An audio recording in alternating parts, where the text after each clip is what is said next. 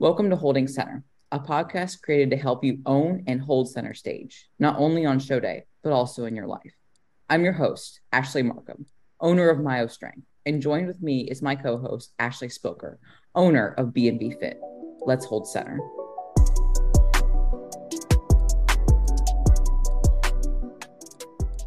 Yo, what's going on, Dr. Scott? I love it. That's the intro. It has to be That's what's the going on? intro. That works. I'm good. I'm good. It's a bright, beautiful morning in Florida.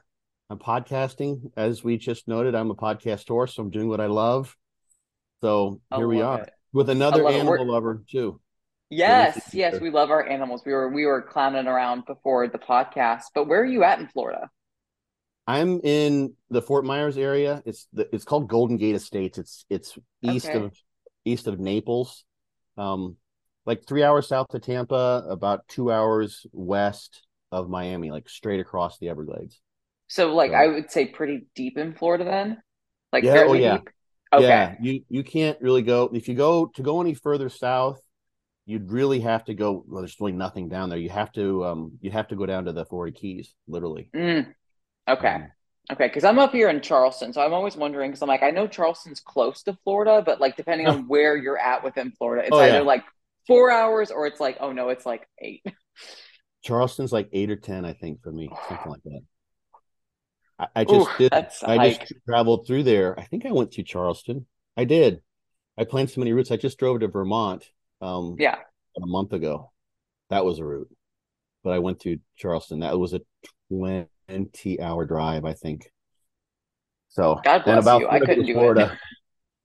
I had the dogs. I like taking trips, though. I dig it. So, if you don't like to drive, it would be just pure torture, but I don't mind it. Yeah, as long as you have a way that you can make it fun and enjoyable, that's the important thing. Yeah, that's the important thing. But I really do appreciate you coming on the podcast today. But I really would love to learn a little bit more about your background, kind of like how you got into bodybuilding yourself. Like I can't see my bookshelf back there, but I have like, your one of your books Okay. back there for sure. But I just want to like learn more about you. How did you become like bodybuilder, maybe even talked about like you being Dr. Scott and just kind of like hear about your love of the sport that we both just, love and want to represent well. If Scott McNally sees this, he'll laugh because he knows that I dislike the Dr. Scott thing. And that's don't worry about it. It's no not a big deal. I'm kind of used to it, but I dislike the doctor moniker because I think it creates space between people. When you say doctor, it's a title, right? True. Um, yeah, and I just noticed this so much in academia. I had students, I would just say, just call me Scott, it's fine. And someone they couldn't do it because some of the other instructors, that would have been basically they would have been banished from the class if they'd done such a thing. So I'm literally just a kid. As long as back as I can remember, I wanted to lift weights. There's no Mhm. place to do it growing up. I grew up in a small town, Quincy, Illinois. There literally wasn't a place to go, or my mom would let me go. Finally, I got to start. I would creep up to my dad had some weights up above our garage in an attic space, and I would creep up there and work out probably when I was 6, 7, 8. But I finally kind of started when I was 11 because it was available in junior high, and I just loved it from the get go. I did sports. I swam. I wrestled a year. I played football. I just love the weight training though. It's something about just digging in. It's the meditative effect. It's just attuned with me really really well. Went to college. Um, Studied German and physics. Decided I didn't want to become a German physicist. Teach physics in Germany. Um, and then I got to do something. I had several possibilities that wouldn't have made my family proud probably if I went down the. What do I like to do? Right, become a professional beer drinker. Um, I didn't do that. I like to work out. I wanted to become the world's best personal trainer because I just loved the gym. Literally, I figured I can spend all day in the gym. I'll be happy. And then I found out I love teaching. When I started graduate school, I got the opportunity to teach. Was a TA, and I totally fell in love with that. So I'm like, well, if I want to do this at whatever level I would like to, I need to get a PhD, and I love learning too. So I just been sort of following my bliss along the way the entire time. And there was a professor once. This is one of those kind of classic stories. Two exercise psychology students were in the mail room. This is the University of Georgia when I was in grad school, and they're complaining about all the tests they had to take and all the work they had to do or something like that. And the professor came in and kind of overheard them while he was making photocopies, and he turned to them and he said, "You guys realize that this is the good stuff. When you become a professor, then you got to start working. All you got to do now is learn, right? Yeah. That's the beautiful part." So I've tried to kind of hold on. I've tried to I'm like Peter Pan or whatever. I don't ever want to grow up. I've tried to just keep on being in the learning space as much as possible, and just doing the things that I like to do. So that just led me to I just let my curiosity lead my way, and that led me to a PhD and becoming Dr. Scott. I just Scott, but that moniker, Scott McNally kind of started that. He would refer to me to that, and he just couldn't stop it. And now everyone kind of caught on. It continues. So, geez, I got my PhD in '99, so I've been at this for a hot minute, and I wanted to help people as well. I decided to leave Yeah. academia, became an acupuncturist, opened a gym where I had an acupuncture practice, and I was doing educational things and ran the gym for about 4 years. That didn't quite work out. I felt like wasn't able to sort of fulfill my personal mission Sure. as a gym owner because I was doing it by myself at the end. So I was like, and I was out. I'm like, not there's anything wrong with this whatsoever. I really like being a gym owner, but I was putting flyers on people's windows, guerrilla marketing, that kind of stuff. And I felt like that was a little bit of a waste of my talent. It wasn't like my spot to help people. So I try to sort of position myself. I think where I can do the best good is to do podcasts like this, to be an Yeah. educator in the space of bridging science and bridging practice and kind of combining those two. So figuring out like when someone does a experiment in the ivory tower and they're talking about fascicle pination angle and things like that, I can say, what does that actually mean? How does it make sense to us? How do you turn around and make use of that? So I've just kind of been doing that. And I've managed to do consultations and do seminars and write a couple of books along the way and work with good people like John Meadows, as you mentioned Mhm. before. And I wrote for Elite FDS for a while. And um, just kind of, I sort of run my own little show. I don't, I'll mention them because I really, really like how they do business. But are you familiar with examine.com? I am a lifelong subscriber. A funny Okay. story you mentioned that. Okay. They sent me an interview. They were like, "Hey, will you give us like 20 minutes of your time to interview how we're doing?" I was like, "Absolutely. I think feedback is very important for self-improvement." And they were like, "Great. Why either send you a $25 Amazon gift card or we will give you lifetime access and like unlimited gold, like the highest tier membership for Oh, the rest of shit. your life." And I was like, "I will choose that lifetime membership." And I am on That's, that website if not daily, at least multiple times a week. that's awesome. Yeah. Mhm. I'm jealous now. I know. Me that. I actually interviewed with them at one point in time, but I didn't get the job to be one of their writers. They didn't get it. Someone I referred to them actually got the job that I was applying for, but that's okay. He's a great guy. He deserved it. He's better suited for that than I was. Um, but they are, if people don't know, they don't affiliate themselves with any supplement manufacturers, supplement companies. They're literally as neutral as they possibly can. They do about maybe every 3 years, they do an April Fools where they say, we're going to start selling stuff on Amazon or some shit. And of course, it's bullshit. They're not doing that. But I try to stay as much as possible in that space.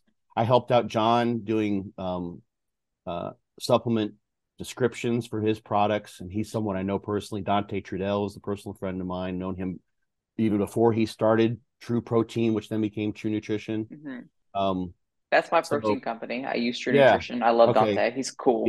yeah, yeah. So I know those people personally, but otherwise, I just try to be as neutral as I can, and Yeah. and not try to so that I can help people as Mhm. a sort of a neutral arbitrary source, so to speak. And if they want to listen to what I have to say, then that's awesome. If not, then that's cool too. No, I So completely agree. I completely agree. I love that mentality. Tell us a little bit more about like your bodybuilding career because you've designed like a really cool approach on how to be your own bodybuilding coach, but that obviously took trial and error on your part. So kind of walk us through like your own bodybuilding career. lots of air, lots and lots of air. Um, gosh, so I started in '97 was my first show, and last one was 2 or 3 years ago, 2000, I think. So I basically, the thing for me, and this is where the book comes from as well. Mhm. And I'm going to sound like a dinosaur and kind of old school, but when I started, there was no such thing as a coach. We didn't use coach. There were personal Mhm. trainers. There was Vince Garanda, the guru, and people. Joe Eater was working with people, and Chad Nichols was around, and Chris Aceto, people like that. But Yep. but most people were just doing it on their own. That's a gigantic water bottle from that thing It's looks a like gallon. yeah, but it looks like 25 gallons because of the camera. The It's like, yeah, for size, like this is like a gallon, and this is my like little tumbler are, tumbler are of you coffees. like 3'2"? I'm 5'7", so I'm actually a I taller know. woman. I'm just joking. I know that. It was just sort of funny. It looks so huge. Um, so I really relish the exploration, and all the learning and figuring these things out on my own. And the thing that I'll mention, sort of an aside that's important, I mention this often in podcasts, is that what's going on in the scientific laboratories is the same thing that's going on in the gym. It's the same. This is not a different reality. It's not like those experiments take place on Saturn and there's gravity's different and people's genetics are different if they're lab subjects as opposed to someone who's in the gym. You just have to be able to interpret that information. Mm. So I was always sort of being geeking out on the science as I went along and just trying different things out, trying to make sense of things as I went along. Um, so gosh, it's funny. I started figuring out what worked for me, and around 2000 or so, I'd come up with the way I was training that seemed to be most effective. And then I happened across DC training, Dante's program, Dogcraft. Mhm. His his Cycles for Pennies was one of his original posts. It was a monster. You can still find it. It's talking about drugs, Yeah. steroid cycles, what they refers to. But it was his training. He tried to be anonymous, posting his dog crap, and people figured out who he was. He wanted to be able to send this out there without people jumping on him, knowing who he was. It turned out I was doing almost everything exact. I was training exactly in that fashion, except I Mhm. wasn't doing rest pause sets. I wasn't doing a type of cluster set, but I was training very, very similarly. Um, so along the way, Dante, the person who's doing training for him, um, fell to the wayside, and I took over a bunch of clients that had just sort of been stranded, and I was the official DC trainer for a while. So I got to do DC training with people and manipulate that. Dante trusted me to manipulate that with a little bit. And I, of course, confer with him. We're on Intense Muscle, a board that's run by a guy named Skip Hill, right? And we were super moderators. So we were talking literally on a daily basis for 6 or 8 years on there. So I learned a lot during that time. And eventually, and I'm competing along the way too. I met Dave Henry when I was living in Arizona, I think in like 2003, shortly after I got there in Tucson. And we started training together. And I suggested actually that Dave train with Dante. So I got to see Dante train Dave. That's as kind of classic as it gets, right? For Um, sure. yeah. And I just did what Dave did. And I came to learn that I can't do what Dave does. When we first started training, we were training the way Dave could train any way he wanted, and he was going to make great gains. I like to think that he did optimize it to some degree over the years. We made progress when I coached him. Um, but I tried training with high volume with Dave. And of course, I like to train hard. Mhm. That's just always been my natural inclination. And I tend to be competitive in certain situations. So Dave was stronger than me. I tried to hang with him. He would do a set of 10 and leave several reps in the tank. I would do a set of 8 and then do rest pause until I got 11 reps so I could beat him. And that destroyed me. At one point in time, I had just a full body inflammation.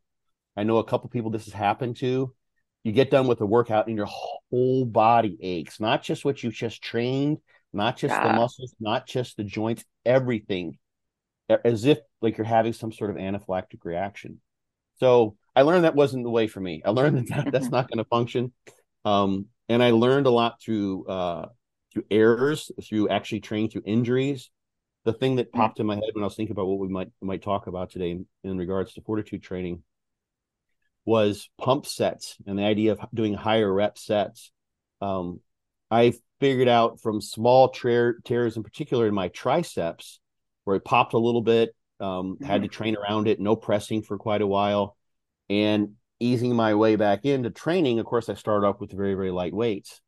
And I've been training really heavy, like strict tricep press downs with the whole stack and then a 45 or 245s pinned onto the thing, that kind of shit. And I dropped back to doing, like 4 plates, 6 plates, 8 plates. I was doing 40, 50 reps. And before I was even back to where I felt like I hadn't regained my strength and I hadn't fully recovered, perhaps from the injury, my triceps were looking better than they ever had.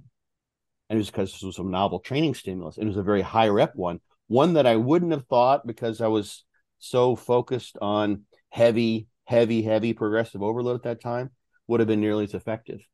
So I took that, and then along that time, I think maybe a couple of years later, the first studies comparing high reps with low reps, lighter weight with heavier weight came out, showing at least in newbies we have equivalent amount of muscle growth in the short term.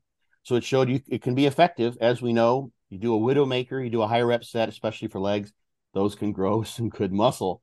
But this was working for triceps. So I started incorporating that. And Dante had people doing, he had some people doing, I think he had Dave doing these. He had some people doing 50 rep sets sometimes for legs, right? Those are just brutal. Just nasty as hell. That's mean.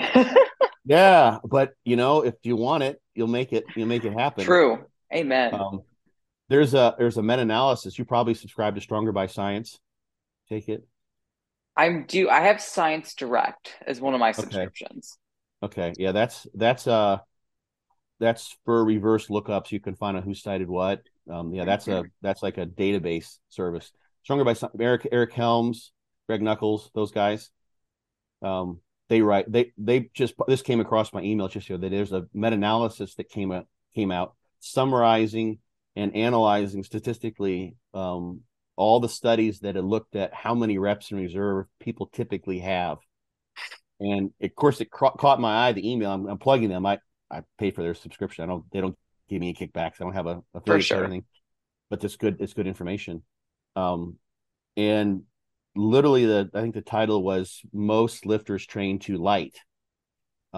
People typically, if I remember the numbers correctly from this meta-analysis, people pick self-select literally about 50% of what the run rate max is. Some 50, in the 50% range, like less than 60% habitually, sort of the average.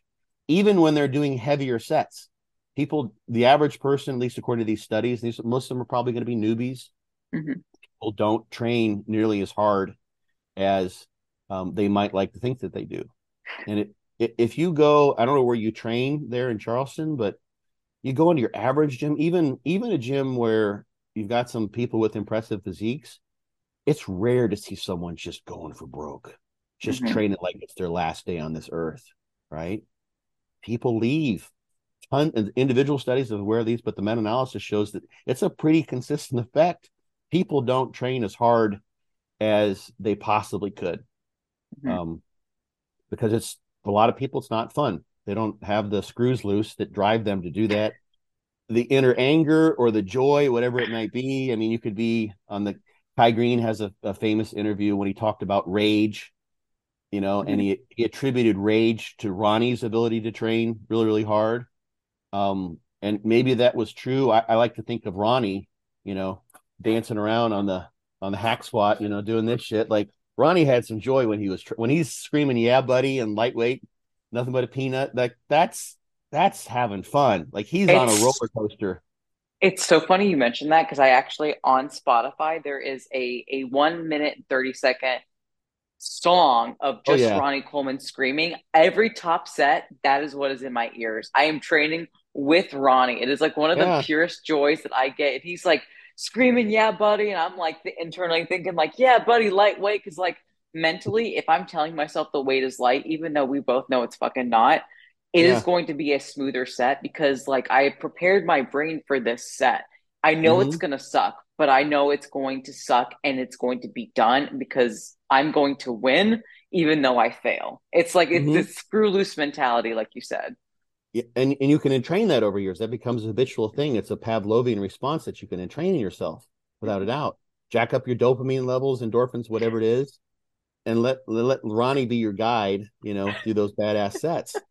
It's totally the way to do it. So, um, as far as the lighter weight, the pump sets, and people not training to truly to failure, that was in my mind too, along the way of when coaching people and developing fortitude training as well.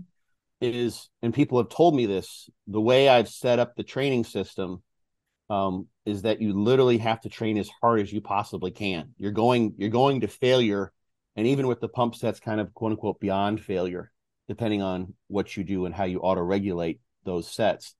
So one of the key things that I was trying to create with Fortitude training, aside from putting together principles of periodization, the different set types, they take advantage of the effective reps that come from doing a cluster set the way I've set it up, higher rep sets with the pump sets, heavier training with progressive overload with the loading sets, like all these, this recipe for progress, according to the science, is also create a system in terms of these set types that sort of ensures people are going to train as hard as they can to Mhm. some degree.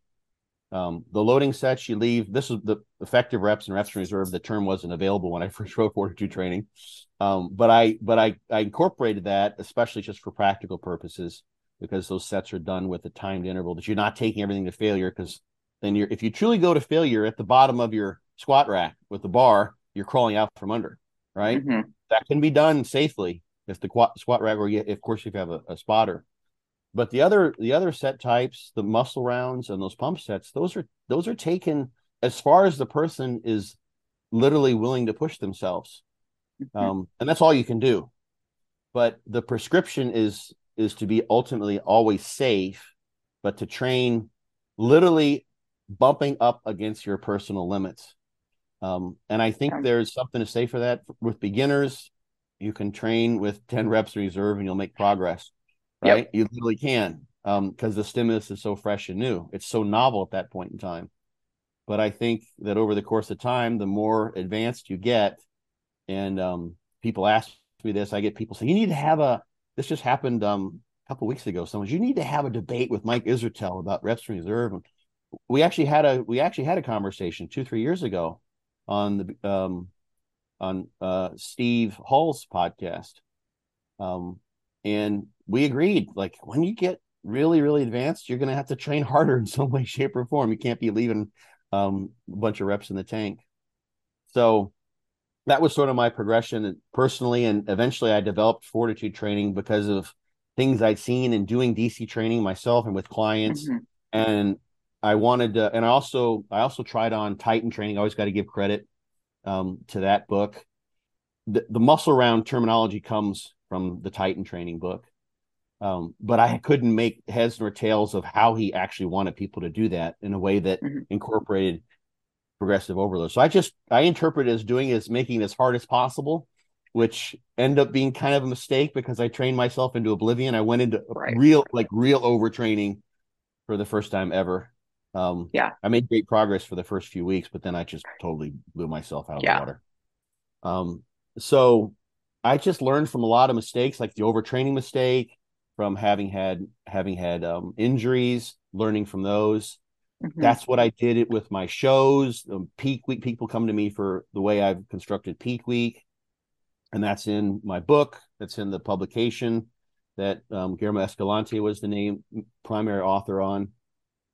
Um, from just trial and error, just fucking Yeah. around with stuff and having fun. And I was free too in a way, and I owe this to Dave Henry to not worry the fact that I'm not going to be winning the Mr. Olympia. I'm not going to be making a whole bunch of money from bodybuilding as a competitor. I can Yeah. just do it for me versus me. And I've done shows in the past when I was literally trying to grow, just because I wanted to see if I could harness a rebound to evoke greater progress in the long term. Mhm. It's like, literally, I want to do a show just for the rebound. I do the show hoping that but that also gives me opportunity to play with my diet. Done Right. high carb. I've done like super high protein before. Play with the peak week. I don't know how many peak trial runs I've probably done, hundreds. Um, so uh, all that error and all that futzing around and working with lots of clients too, and Mhm. I wouldn't futz around with them like I would with myself. Never do that, because they're there for results, right? If they For want to sure. try something out, we do that, of course. I'd say, here's some two things that I'm thinking we could do. This is the more sure shot. This is the one that might work. We don't know. You want to give it a go, and if they did, we would do it. But that all went into the things that allowed me to write. the Be Your Own Bodybuilding Coach book, and to come up with the Fortitude training. And it's Absolutely. So, yeah. oh, Go go ahead, ahead. please. I was going to say, why don't we dive into what actually grows muscle? And that way you can Hmm. talk about how you design fortitude training. Because many people, especially since this is a newer generation, like they may have heard of you, but they might not understand really what grows muscle and therefore why your training methods are so successful. Yeah, like literally mechanistically, it's still kind of a black box. Hmm. Um, we know, there's certain transcription factors you tend to see activated. We know that mechanical tension is something that's important. Hmm. Um, and this paradigm that was set up by Brand Schoenfeld, I think it was published in 2011, with mechanical tension, metabolic stress, muscle damage potentially being involved there. Um, the metabolic stress seems to be a surrogate for effort. Really, Hmm. it's not metabolic stress per se. You can get lots of metabolic stress with other types of exercise that don't evoke hypertrophy. Um, and the muscle damage, you can produce tons of muscle damage. There are many ways you can damage muscle that if you did that repeatedly, you're not going to produce much muscle hypertrophy necessarily, at Hmm. least in the way that we would with resistance exercise. But we can dive into those things if you want. There's some interesting sort of rabbit holes you can go down in terms of those two stimuli. But in terms of tension and loading the muscle, I have a article that it's conceptually in my mind. I haven't written yet. I might publish it on John's site about Mount. I call it Mount Saint hypertrophy, basically. And I have a little 3-dimensional diagram I built with with on Excel. And if you look at kind of the landscape of what produces muscle growth, you got your cat there on the side. I just figured I out. do. She's like she just wants Yeah, attention. So I'm just over it's here just okay. scratching her head. I have at night sometimes when if I've done late podcast and it's treat time, my little Suki over there, she'll come over and she'll hit me with her nose like that on my leg. Right. And I literally have to have like a little thing of treats available that I can just kind of pass to her under the table. So I So hear you. funny. So we know, especially with blood flow restriction training, that you Mhm. can train with very, very, very light loads, 30% of a 1 rep max, and produce growth. If you go up to like 90% or above, you can get some growth there. You start training with those types of loads, you're going to just blow out your nervous system. You just whack yourself. So, but we have this gigantic range. And the thing that as I've already alluded to, more than alluded to, directly spoken to, is that effort is super important there. Yep. And that's the thing I think about resistance exercise that makes it such a unique stimulus for muscle growth. It's outside of your normal day-to-day activities. Most Mhm. people, even if they're doing construction work or heavy labor, they're not doing anything remotely close to a set of squats to failure Yeah. or a drop set, or what have you. So it's the tension. And then secondarily, we know that, and this is where I think science can be somewhat short-sighted. You want to talk about training, Mhm. but you also have to have. We know if we go into the drug side, there's a hormonal aspect to this, especially if you put androgens in Yep. play. And you can totally look at the top amateurs, and those guys are like the biggest ones, and they have to be pretty tall for this to be the case. They're barely hitting 200 pounds, and we've Mhm. got Big Rami who's pushing 300 on stage, Ronnie at 292 or whatever it was. There's a massive difference, and there's some pros who were likely natural when they turned pro. Ronnie probably being one of them. He got his pro card at the World Amateurs where he was drug tested, I believe. Mhm. A couple other, I think Kai, perhaps. He was a natural athlete. Sean Clarita was a natty pro for years. Jose Raymond, got his pro card like 12 times. Wasn't that many. And then he, put on, and each of these guys have put on a massive amount of body weight.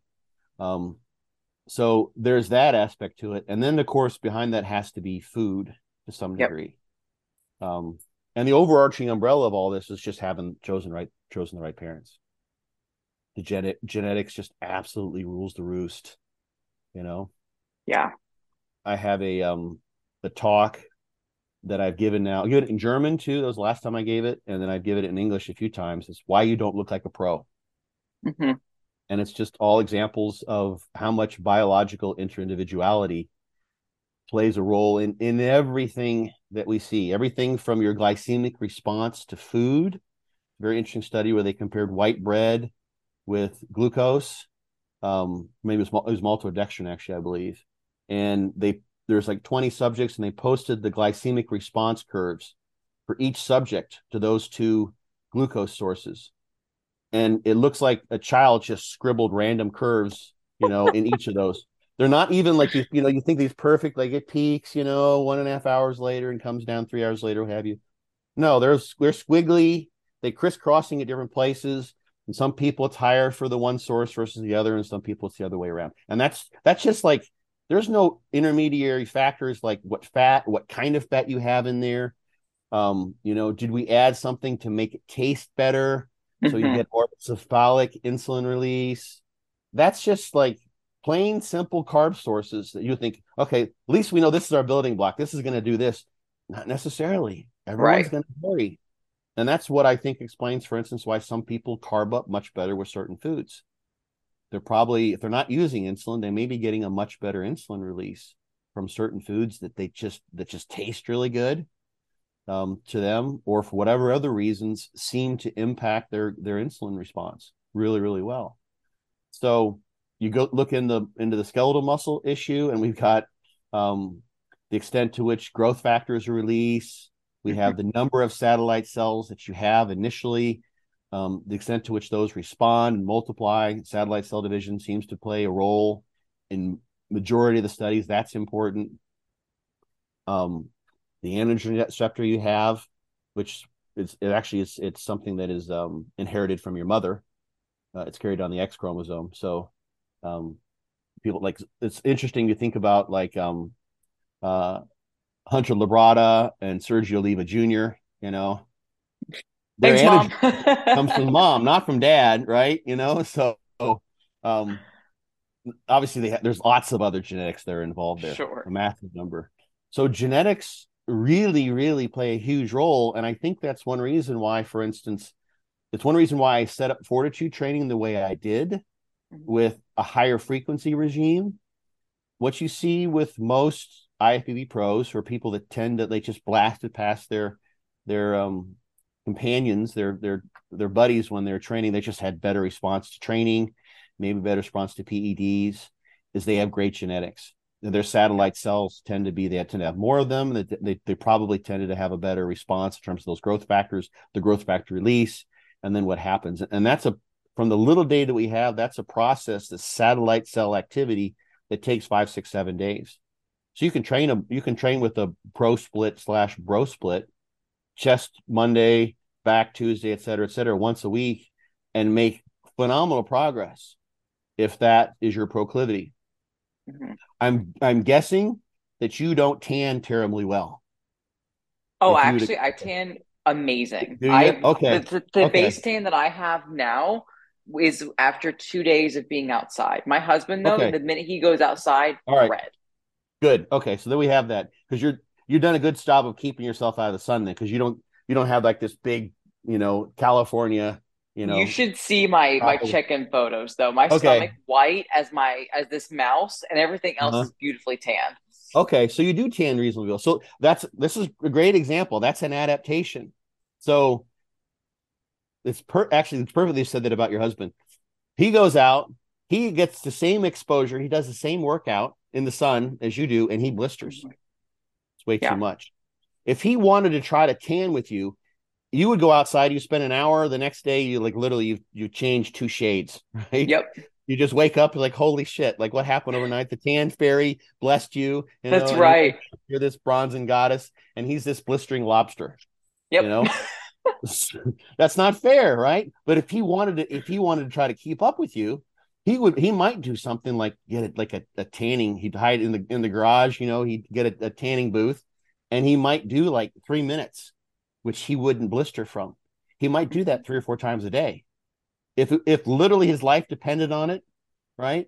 He would figure out a way to get that tan, and he would put in smaller incremental doses. And Mhm. just that sort of thinking, you see this with learning tasks, any sort of adaptation that we have, that repeated exposures tend to amplify the adaptation in some degree.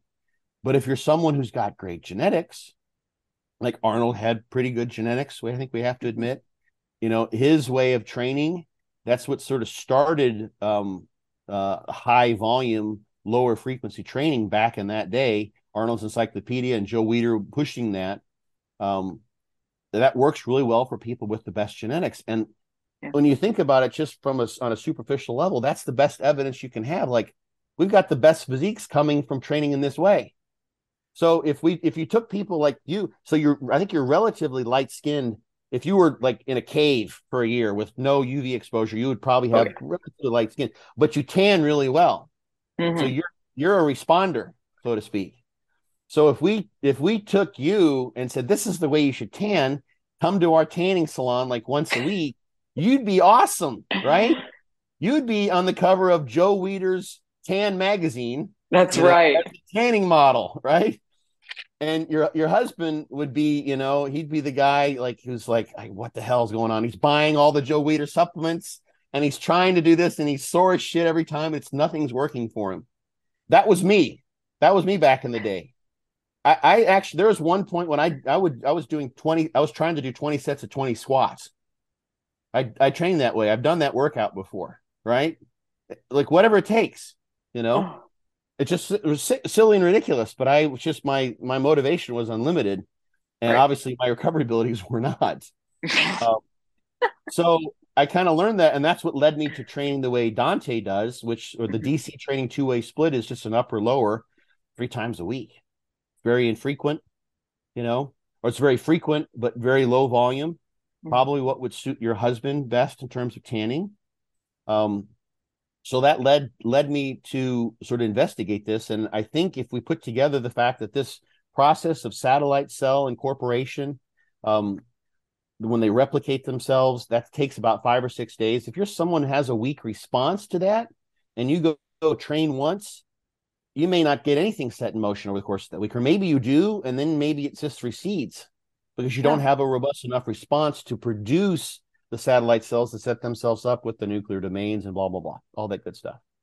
You may have to do what many people do when they have a weak muscle group is they start training it more often, and they train it maybe every day. Calves are the obvious example. Calves seem to Mhm. respond differently just in general, but the question is like, if you know that your weak muscle groups train from higher frequency training, I've asked people this, why don't you train every muscle group that way? And a lot of the times the answer is because I don't want to. Because people don't want to train legs 3 or 4 times a week. And Mhm. in one version of Fortitude training, you train legs 4 times a week. You train everything 4 times a week, basically, which can be done as long as you're not trying to do 20 sets of workout. Right.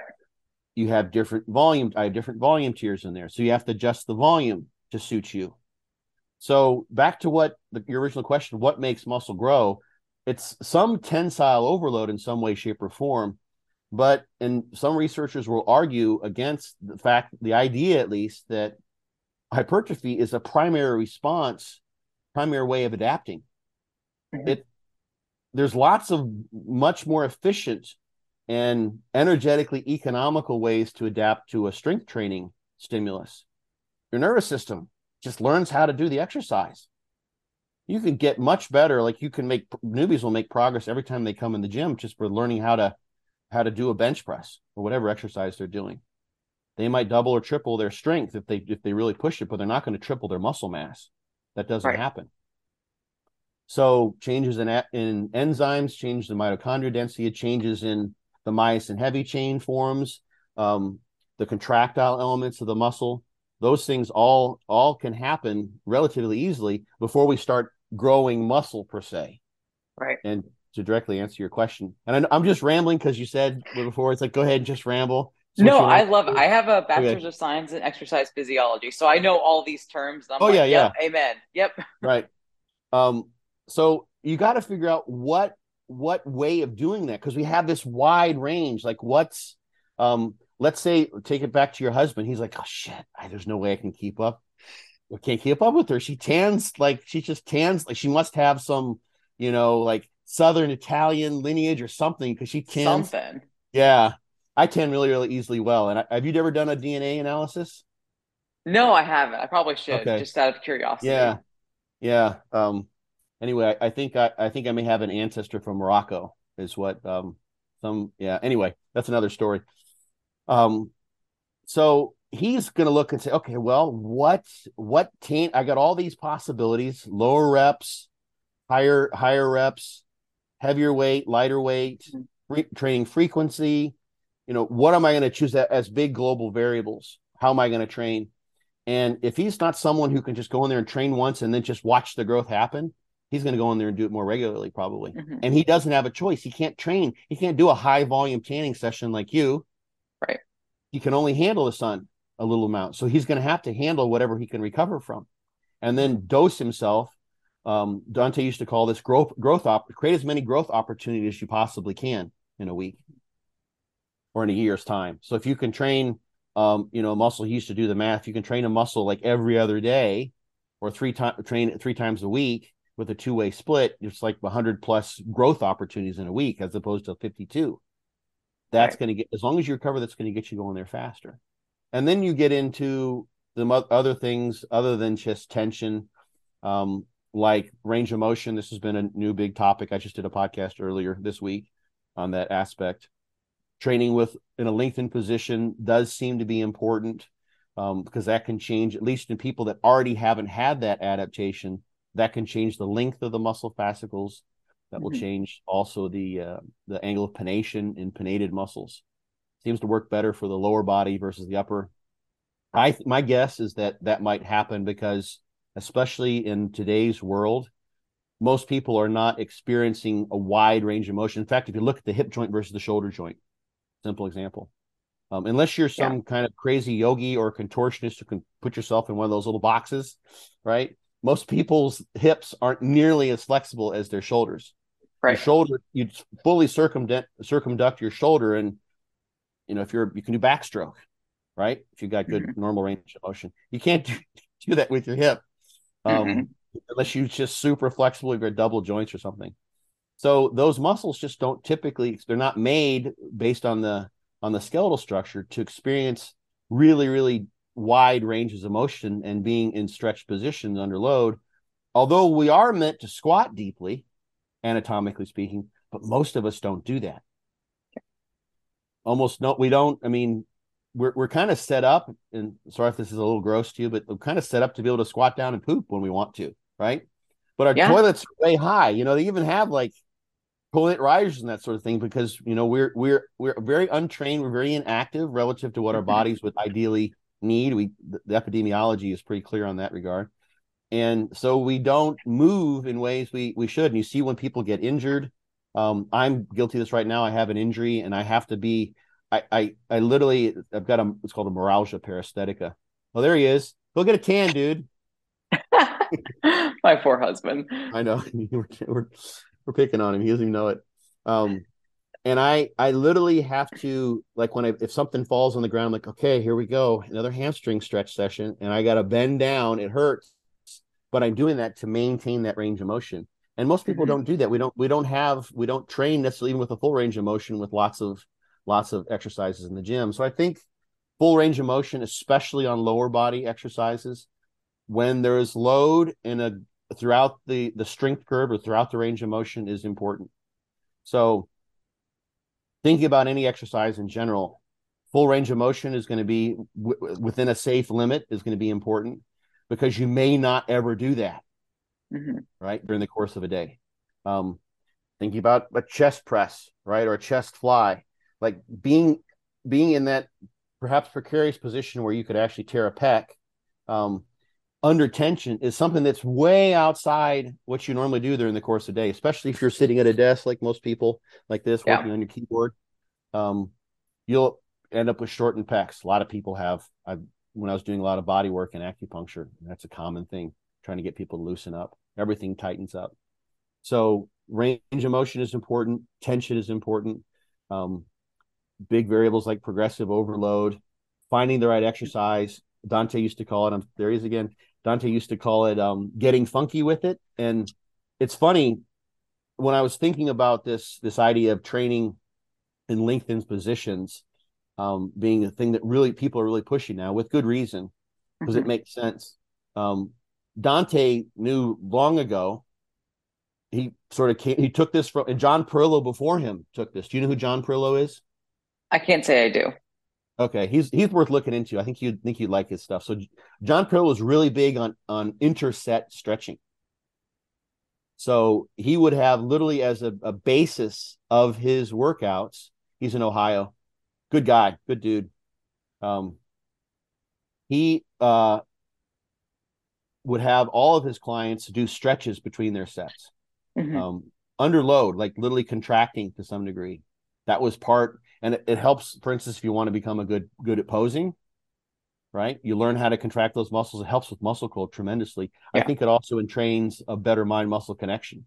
And it also pre fatigues. Let's say you're training chest, but you're doing some sort of pressing exercise, and you tend to be a delt pusher. So your delts tend to get tired, your triceps get tired, your chest not so much. But if you start doing pec stretches between hand, now you pre fatigue the pecs.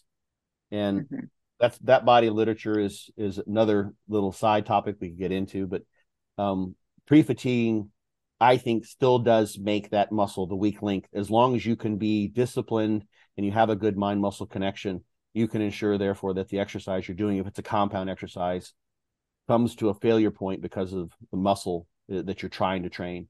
And he would do that. So Dante incorporated these extreme stretches where you stretch under load after you trained a muscle group. That's isometric tension. And I mean, people went overboard with some of this shit. There were people would come to him and say, "You ruined me," because they would try to pick up like 200 pound. There's a guy who presses the 80-pound dumbbells and he's picking up the 150s trying to do a pec stretch and he tweaks his pec. It's like, I have no substitute for common sense. Nothing I can do about that, man. Um, so you got to be careful. But he had people doing that, and his calf training. You might enjoy this. Look up DC style calf training at some point.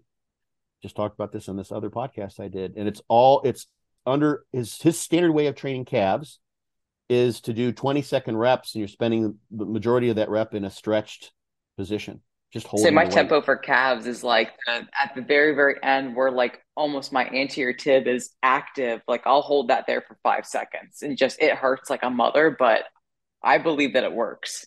Each of your reps are 5 seconds, or just at the end of the set. Just at the so each rep takes like probably 8 seconds in total. So it's Mm-hmm. not nearly as long, but majority of that time is in that like lengthened stretch. So I'm not bouncing out of the bottom where I actually am having that tension on that calf where it is like a mini stretch, but Yeah, it hurts. yeah. You could try these. They're literally. I mean, these are three. These will be 3 or 4. If you're doing 8 to 10 reps, 8 to 12 reps, you're doing 3 or 4 minute sets. Hmm. You're doing 3 reps per minute. So you're 3 or 4 minutes spending, and it's brutal, but it works really. Especially people, you might not benefit from it so much, Yeah. and very likely you wouldn't necessarily, except that just brutally hard because you're already doing that stretching. So whatever Yeah. changes in pronation angle and whatever lengthening of fascicles that you've gained from doing that stretch, you've already got that. You're Yeah. already there. Um, but he had people doing that, and that worked for a lot of people because most people just do the bouncy thing when they do train calves. They're like, I'm going to just train my Achilles tendon. I got this great spring here. Look how good my spring works, right? Bouncy, bouncy. Yeah. Yeah. It's funny that you said that because I actually have posted many times on Instagram. I was like, many of you guys, and sorry for my foul language. If you know me, I'm pretty vibrant with and colorful with my words, Just but fucking say it. Just fucking yeah, say I was like, it. too many of you guys look like you're hate fucking your ex instead of making passionate love to your wife. And that's how I see calf training. They're just bouncing up and down, hate Right. fucking their ex. And I'm like, yo, make some love to your wife over there. Like, that's how you should be training calves. Right.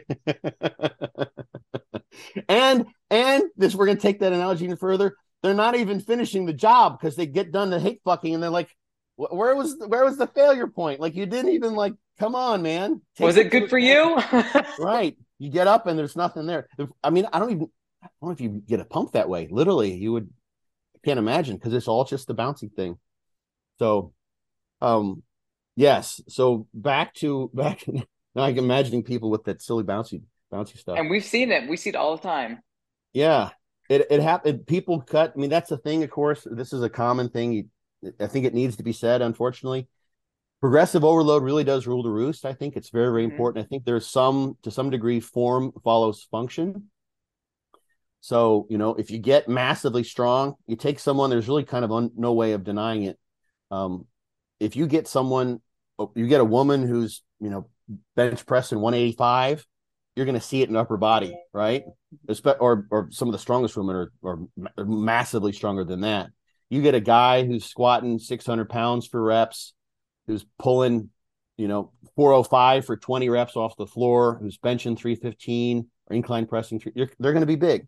They may not look like Ronnie, but to some degree, you're going to have to get to where your performance is absolutely extraordinary in some way, shape. It could be with higher reps.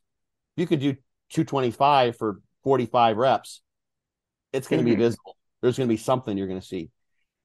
Now, they're at the higher levels, there are going to be nuances where that can't just be it, right? There are guys that don't have great chests who are great pressers.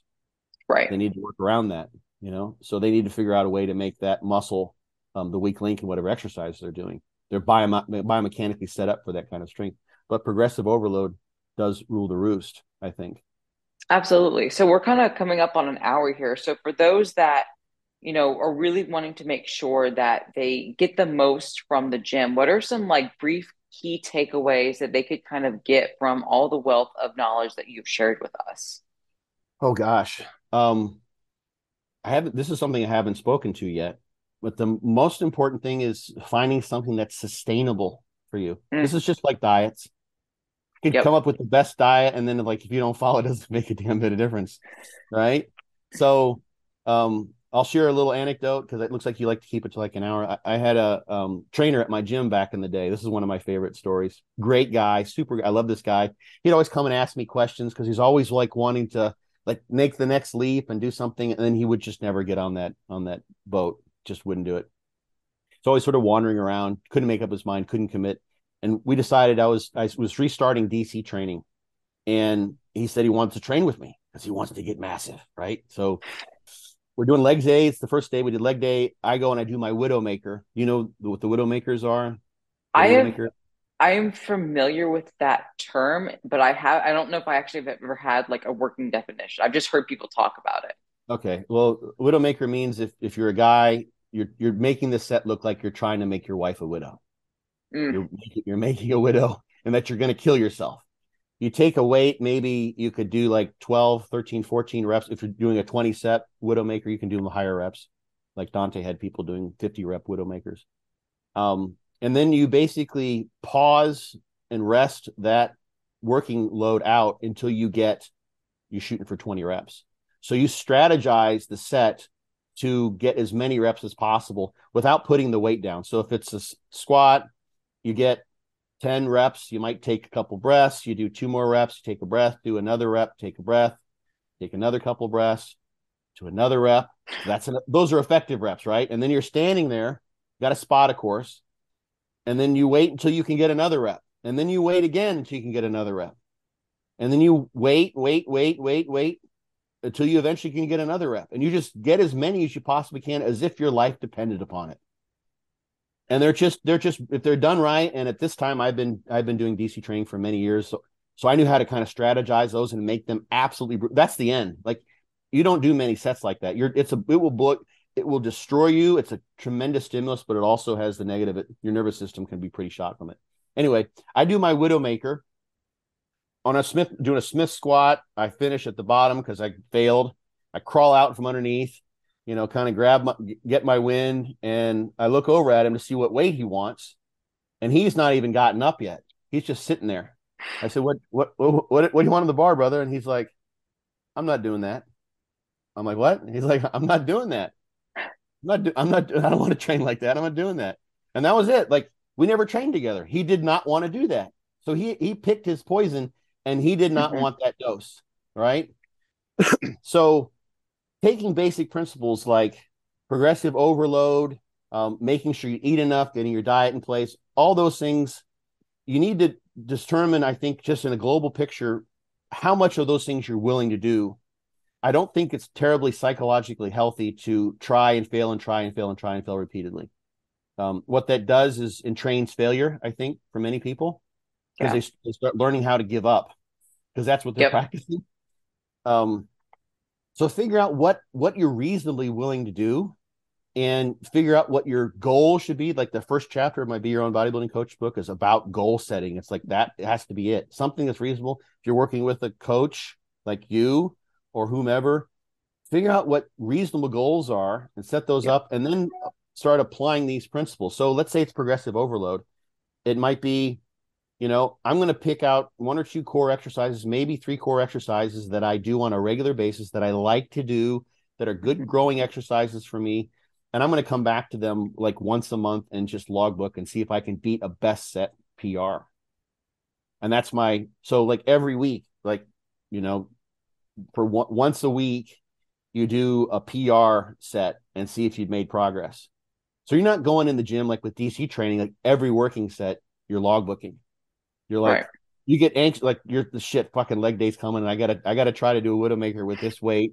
And last time, I broke vessels in my eye and I vomited. This time, what, I'm gonna shit myself and vomit and have a bloody nose. Like, you would get very anxious from that. And some people thrive on that. Some people are like my buddy Andrew was like, I'm not doing that shit. I'm not going to do it.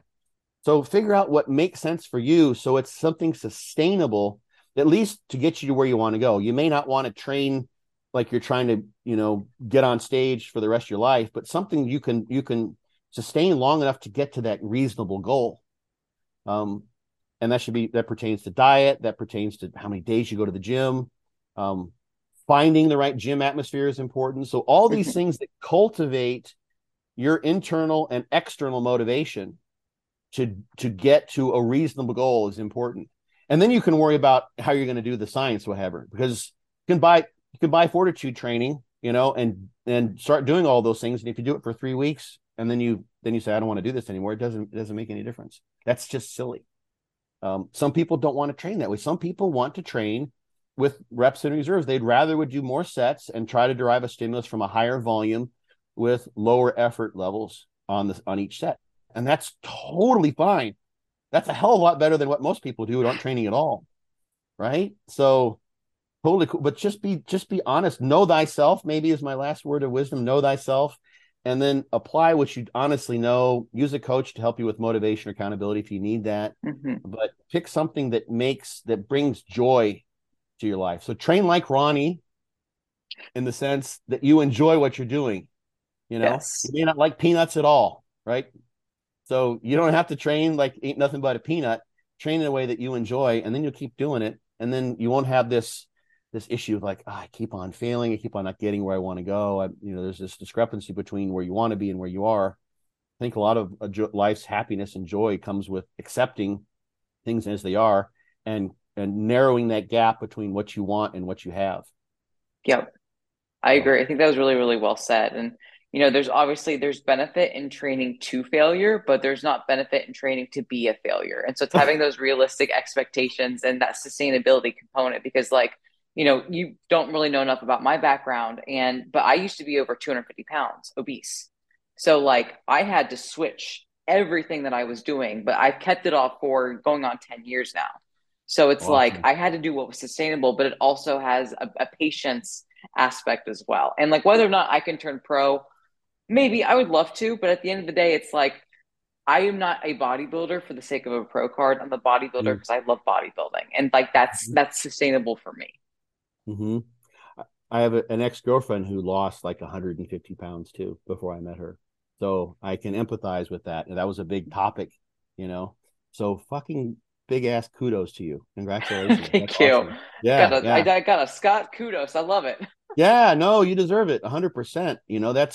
I'm guessing you may have a genetic predisposition or something predispose you to that. So to come out of that is just like, all the things I've done, bodybuilding, I haven't done that. Like that's something I probably would have, knowing me. Like, I like challenges. Give me the challenge. I'm going for it. But I haven't. So that's tremendous. That should be lauded, and I definitely do laud that effort, and the you are the one to talk to about adherence and maintenance, because you come from that place. That's fucking badass. That's absolutely phenomenal. So awesome. Well done. I appreciate that. And not Dr. Scott, just plain old Scott. Just Scott. Just Just Scott. Scott's We're cool. friends. Where can people find you if they want to learn more about either Fortitude training, how to be your own bodybuilder, follow you on socials? Like, go ahead and plug yourself. Talk about yourself. Instagram, Fortitude_training. It's the easiest. You can just actually, it's pretty. You just Google Scott Stevenson bodybuilding. It comes right up. I was I was up in Vermont. I think I mentioned to get this RV, and there was a mechanic, great guy. He won't listen. His name's Whit. We spent like 3 days trying to fix this friggin' thing. So we were like literally underneath the thing, and we got to know each other pretty well. And the first day we kind of chatted for a while, and he likes to investigate. He's just a really really smart guy. He came back. He's like, dude, I fucking Googled you. How fucking cool is that? And I'm like, what the hell? What did you mean? And he just like, cause he's like, your name came right up, like right at the beginning, like Scott Stevens of bodybuilding. I'm like, yeah, that's kind of the idea. He thought that was the coolest thing. And I'm like, I didn't realize, but yeah, it does come up really well. So you can just Google me. That's the easiest way to find me. A website, Just Google. Instagram, just Google Scott Stevenson bodybuilding or Scott Stevenson meathead. I like to say that comes up as well too. That's one of my hashtags meathead. So I love it. I love it. Well, Scott, thank you so much for your time. We'll have to come have you back on for another time to shoot the shit or even talk about something else that you're passionate about. But until then, have a great rest of your Friday and we'll chat soon. likewise. Cool. Enjoy the weekend.